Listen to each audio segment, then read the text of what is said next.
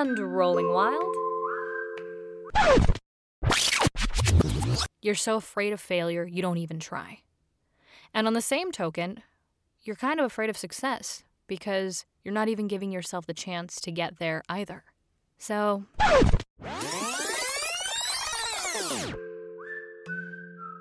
hey guys, welcome back to another episode of Rolling Wild with me, Alejandra Reynoso.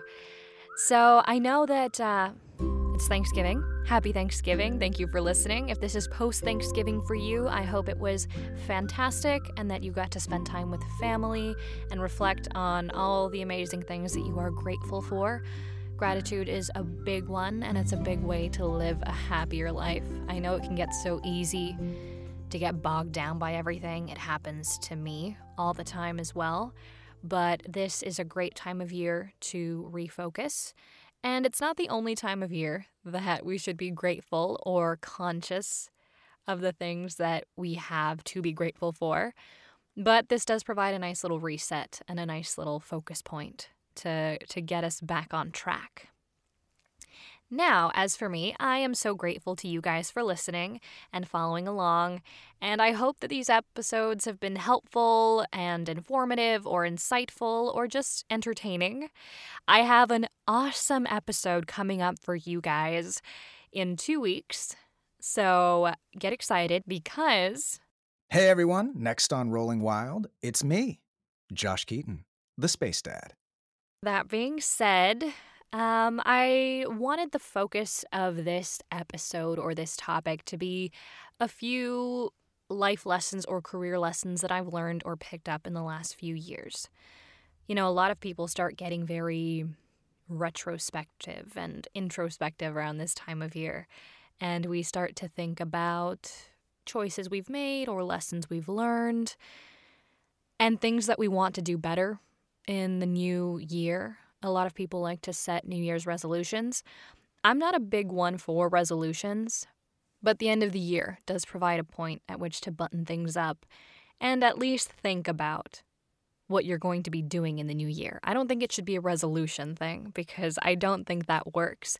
However, I do like the idea of consciously focusing on something and deciding you're going to work actively towards something. Not, okay, this is my thing for this year and we're going to check it off or not. I think resolutions provide too easy a cop-out because it's kind of the thing that comes along every year and we don't do anyway.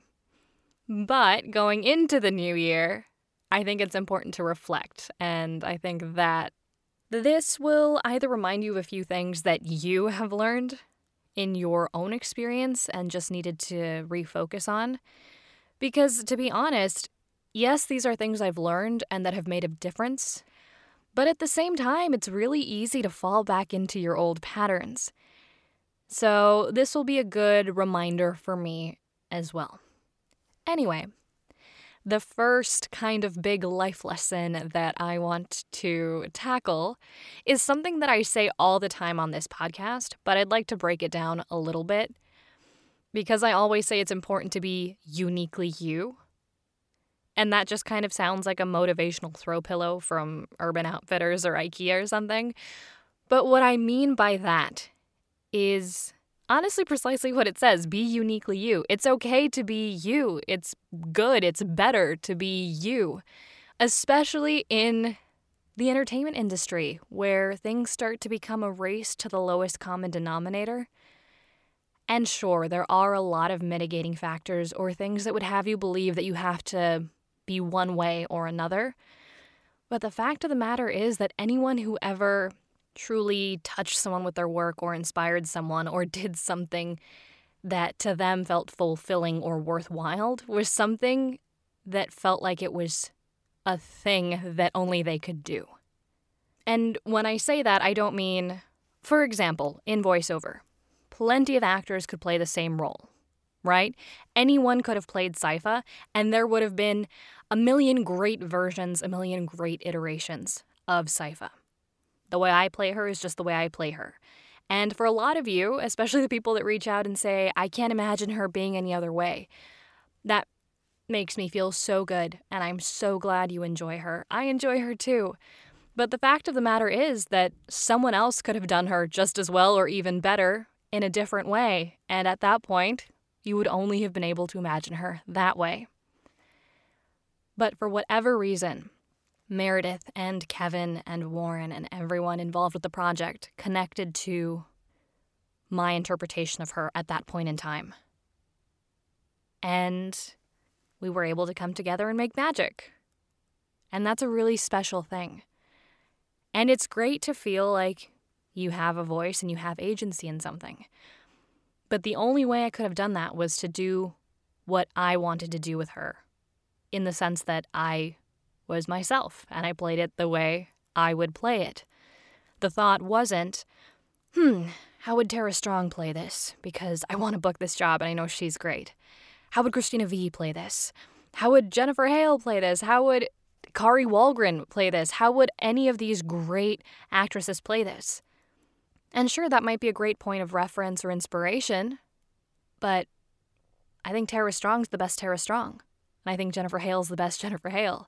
And Christina Vee is the best Christina Vee. And so on and so forth. So it's really important not to lose sight of who you are and your voice within this industry. I also talked a lot about this with Hayden Davio in our last episode. And I'm going to be talking to Josh about it as well.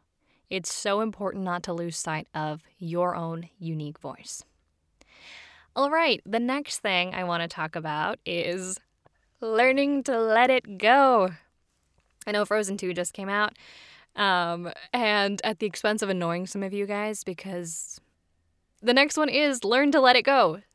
And seriously, it's not easy, I know. But what I mean by this in particular, the thing that I'd like to share is how to get through auditioning in a healthy way. I've mentioned before, that is the job. They're just constantly auditioning. Hayden and I were talking about it in the last episode. But your job as an actor is not to book. It's to audition. And the only way you're going to get through the gauntlet of auditioning and auditioning and auditioning and being in that vulnerable place all the time is to really just let it go. And it's hard. It's hard. It's a learned... it's a habit. It's a habit is what happens, is the more you practice it, the more it becomes that. So as you audition, you do the audition, you do the best that you can, you do it as uniquely you, and then you move on and you forget about it. You forget that it ever happened. And that's easier said than done, and easier said than done with some projects more than others. Obviously, there are things we get attached to, and a lot of actors will tell you that that is the kiss of death. You cannot get attached to something prematurely. That's not to say to suck the joy out of it, but there you have it. And you're constantly auditioning in this business without necessarily booking. Would we love to book everything? Yes. And again, definitely some things more than others, but that's just not how it works. You can't win every battle. In fact, you don't win most. And that's not pessimism. That's not. It's just a fact. It's not even a begrudging fact. It's just the way it is. So how do you deal with that constant rejection? And not even necessarily rejection, especially in voiceover where you just kind of send it out. I would posit that it's actually a lot more difficult to go through that auditioning gauntlet for on-camera work because you're putting your physical self out there, and that is more personal and vulnerable in the sense that you are presenting yourself as the product, and that is what is getting the yes or the no. When I'm working, auditioning in the recording booth, there's so much imagination that goes into this. You're building your whole little world, and you get to do that. You get to live out this creative bug, and it's not really attached to anything else. So the same thing that makes something like on-camera acting or acting with other people so exciting is the same thing that kind of protects you in a way in voiceover. And yet there is still something so vulnerable because you're still an actor and you're still acting and you're putting a very personal thing out there. Josh and I are going to talk about this a lot more in the next episode, I promise you. But getting back on topic, you really have to learn to let it go. You need to learn to live for that moment in the audition, and hopefully you can do it just for you. This isn't always possible. Inevitably, there is an audition or a project that shakes you up enough that all you're thinking about is what you're doing right at that moment and what it's going to sound like to the casting director and what it's going to sound like to any client who's going to be listening to it. And that sucks because then you're not involved in the character circumstances. You're thinking about you and booking a job. And it happens, no matter how much you know this or how well you can get around it or how long you've gone without worrying about it. These things kind of creep back in. It happens. Ideally, how it would go is new audition comes in, fun, kill it, just do it for yourself. Send it in, forget it ever happened, move on, let it go. And I constantly bring up the great Charlie Adler because I love to bring up that "why are you suffering" zinger. And I'm going to spring that on Josh as well. But that leads nicely into my third life career lesson, and that comes from Charlie. Who here loves to act? So why are you suffering? I recently came across a spot-on tweet from a casting director by the name of Erica Brame. And she addressed these previous two lessons that we've talked about, being uniquely you, learning to let it go, and a bit more, the whole "why are you suffering" idea as well. And so I'd like to read this tweet to you. It was a thread, so bear with me.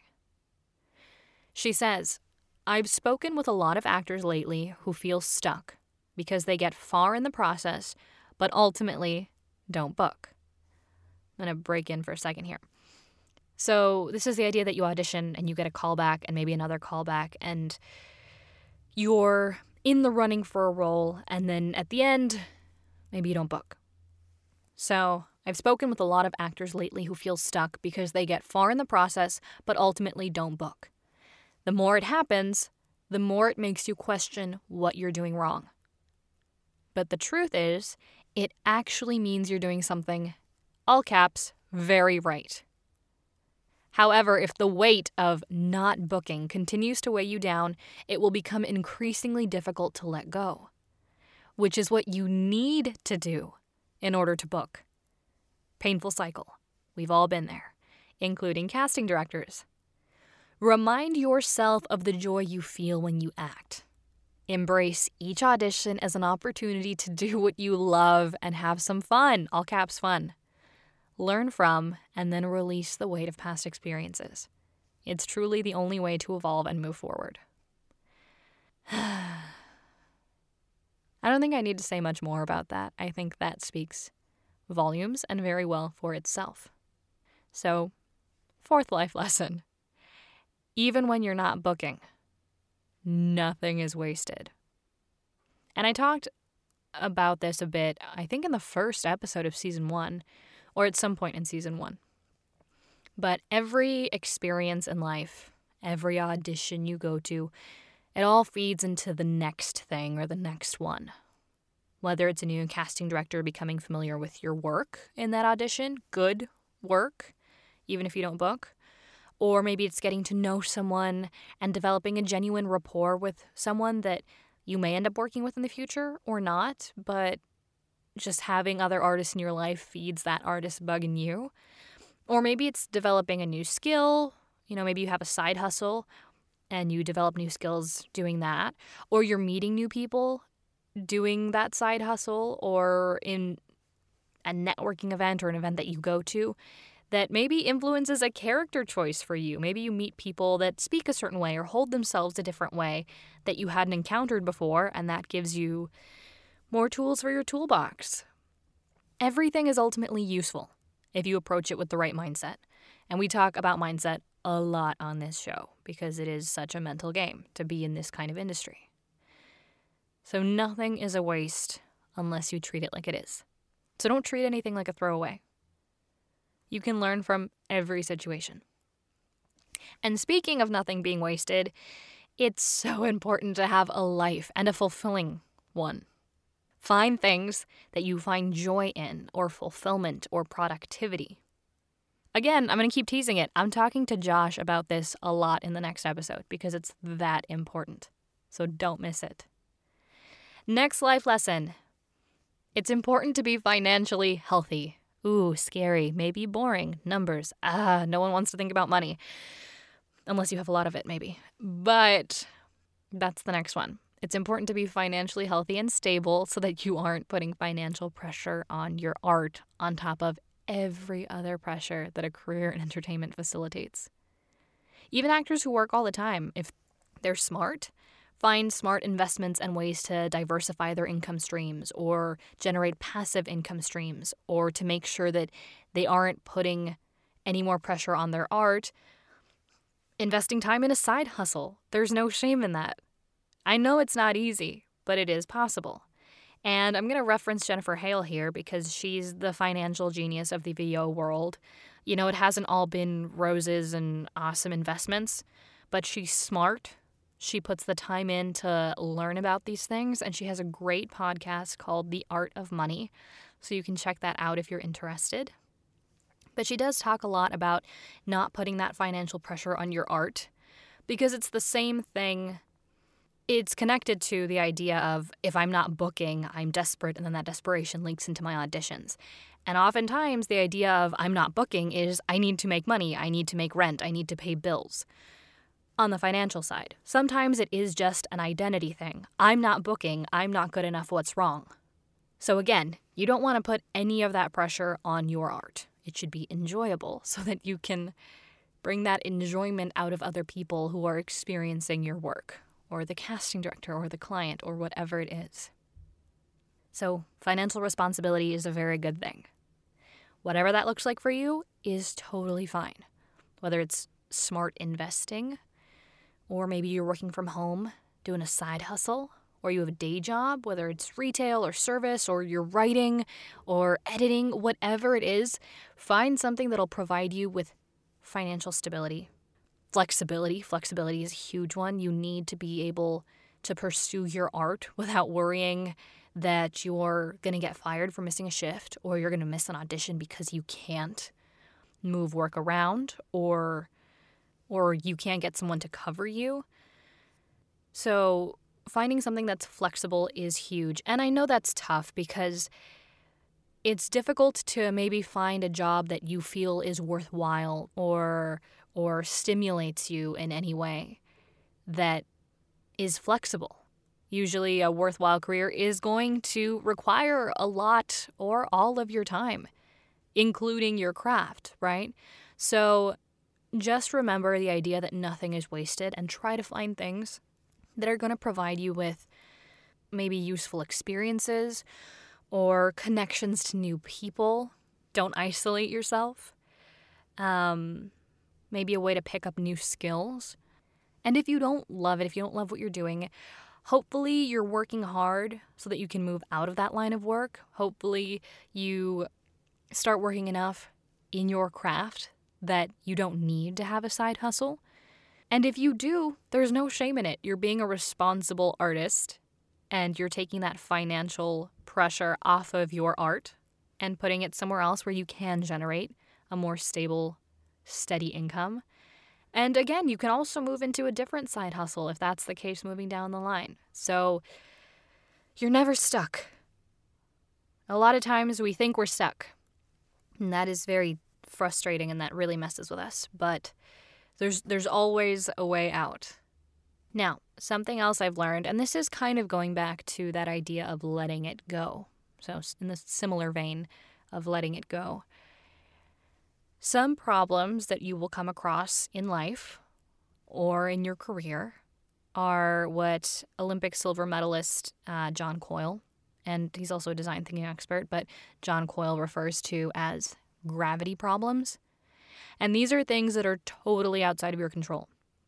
So in those situations, for example, casting decisions or corporate decisions that have nothing to do with your work or your ability or what you're doing in that moment, in those situations, you need to learn to let it go and not try to fight gravity, but instead focus on the variables that you can control and let the rest go.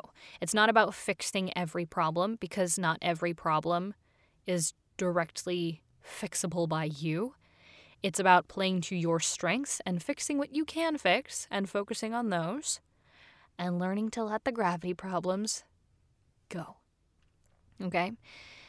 So John Coyle also talks about reframing a key question around stress, which is another way to categorize all of this ickiness that we feel in our careers or in relationships or just anything that's important is stress that is generated. And John Coyle talks about the key question about stress needing to be reframed. According to John, it shouldn't be about how do I create less stress, even though that does sound nice, doesn't it? How do I create less stress? But rather reframing that to be how do I perform better under greater stress and learn to like it? What? Learn to like it? I know. But it's kind of true and important. There are certain stressors that you have no control over and are going to exist no matter what. So, how do I learn to perform better under greater stress and learn to like it? Or at the very least, not let it destroy me. Because in the things that matter most, in our relationships, in our careers, in our dreams, the idea of failing or falling short is incredibly stressful, and it's also incredibly heartbreaking. I was having a conversation recently, and this question was posed to me. Is whatever you're doing worth failing at? Is it important enough that it's worth failing at? So I'm going to pose that question to you. Is whatever you're doing worth failing at? That doesn't mean you have to be okay failing at it. That doesn't mean you're going to fail at it. But the idea is that if something is worth the possibility of failure, then it's worth all the work that's going to go into it. And also, up front, I'm going to put a lot of work into this.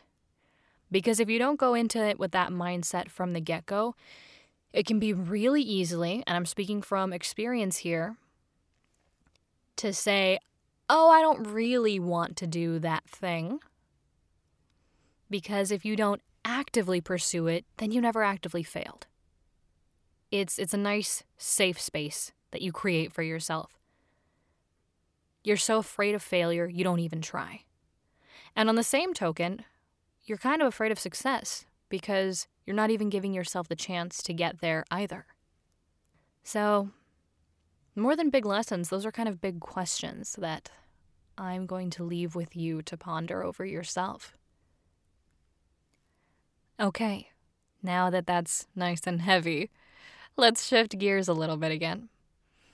I want to talk about what you have to contribute as an artist. If you are pursuing any kind of career as an artist or an entertainer, I want to talk about what you have to contribute as an artist and how it's really taken me a long time to trust in what I have to contribute as an actor and as an artist and using the voice that I have. Last season, we talked about mindset, and we also talked about imposter syndrome in particular, which is a big one.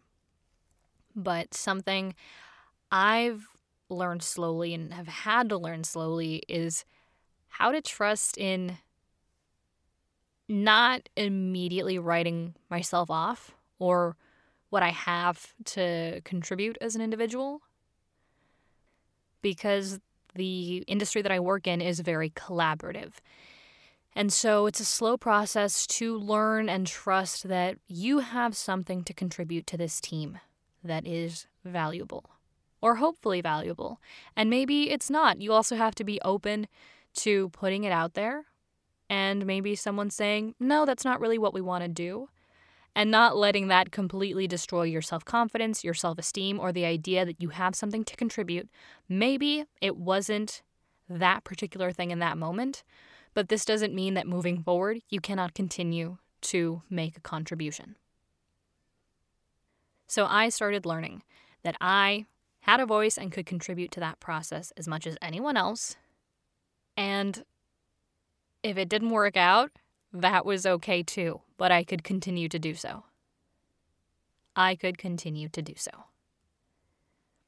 The biggest gift for me recently has been being able to see other artists and other professionals in this space work, like being able to see them work up close and personal, see them pour their heart into something, because it gave me permission, or rather it allowed me to give myself permission to get in there and to play too. You grow a lot by seeing people who are better than you do what they do so well. And I don't mean better than you baseline as a human being. I mean, there are people who are more skilled, who have more experience, and you can always learn from them. You rise to the level of your peers. It pushes you to rise to meet that bar. And I have been so fortunate to work with some truly talented individuals, and that has only been phenomenally great for me. I'm also going to toss back to D. Bradley Baker, because he always talks about how important it is to realize that your contribution as a performer is vital and important and special, and that your point of view is valid, and that you as a performer are not subservient or a nuisance. You're a vital contributor. This isn't about ego either. I don't want you to think that this is a I am actor, hear me roar, my thoughts and opinions are the most important. No. This doesn't mean that you are it and that success or failure hinges on you. It isn't always about the actor, which is in and of itself another excellent lesson for those of you keeping track. But as an actor and as an artist, you have just as much to contribute to a collaboration, and it's important for you to speak up in ways that are going to benefit the team. If, for example, you are working on something vocally stressful, and you know that your voice is close to breaking, it is totally okay to speak up and tell everyone else, because this affects the entire team. If you cannot continue to work or go on, everyone who is working with you in that moment also has to stop. So it's important for you to take care of yourself and value yourself so that the team can keep going. This isn't about you having a diva moment and making everyone stop production around you. You want to make sure that you're not messing everyone up down the line even more by not valuing yourself or your health.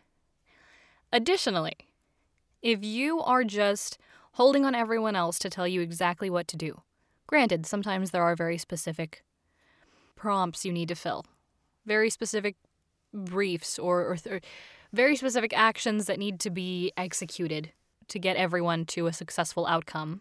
But if you honestly think that there is something important, feel free to share. This doesn't mean you have to have a comment and an opinion on every single thing. But it's okay when you have those moments, and if you think that this is important to your character or your art or your work, and ultimately to the work of the team, feel free to share that. Now, it also is going to depend on how your team works. Some teams are more open to collaboration than others. It's also about feeling out what that particular rule set is in the situation you find yourself in. But, for example, the Castlevania team is super collaborative, and if you have something to share, share it. If you don't try to share something just because you think you haven't contributed. It's all about getting comfortable in your own skin, and it's so much harder than it sounds, but it's really important. And so I wanted to share that with you guys. And again, it's not just for me. This is all a personal journey that has been happening for a while now, and that also was largely influenced by what D. Bradley Baker had to say. The next lesson I was going to share was the it's not all about you thing, but I feel like we kind of covered that. If I wanted to say anything else about it, I guess it would be that as actors, as performers in particular, by the very nature of the job, you are constantly seeking approval.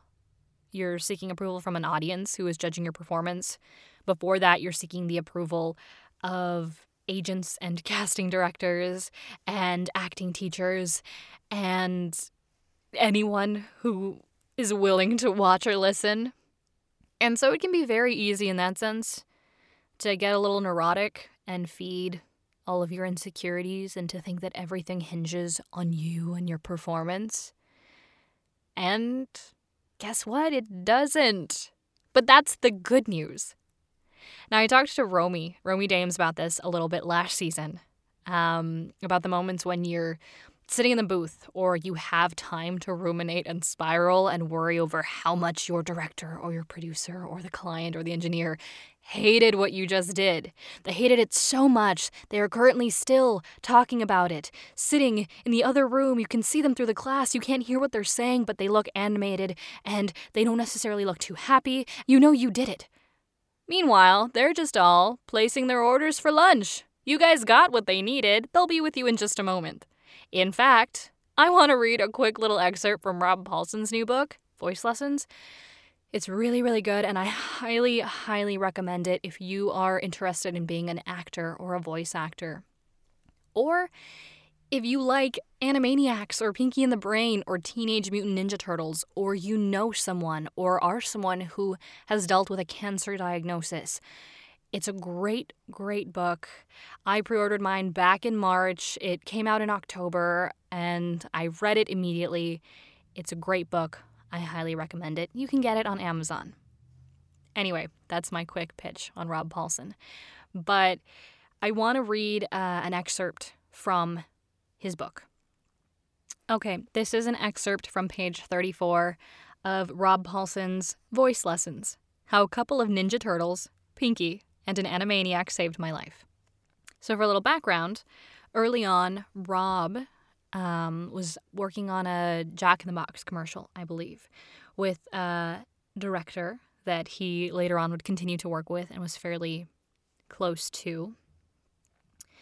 And he said he had one line, it was a Jack in the Box commercial, and they were doing it over and over and over, and he started just spiraling and thinking, wow, if I can't get this, what hope do I have to have a career as an actor? And so the director pulls him aside and says, Rob, we got this on the first take. He goes on to say that the director put him at ease and taught him a terrific lesson. I didn't take it personally.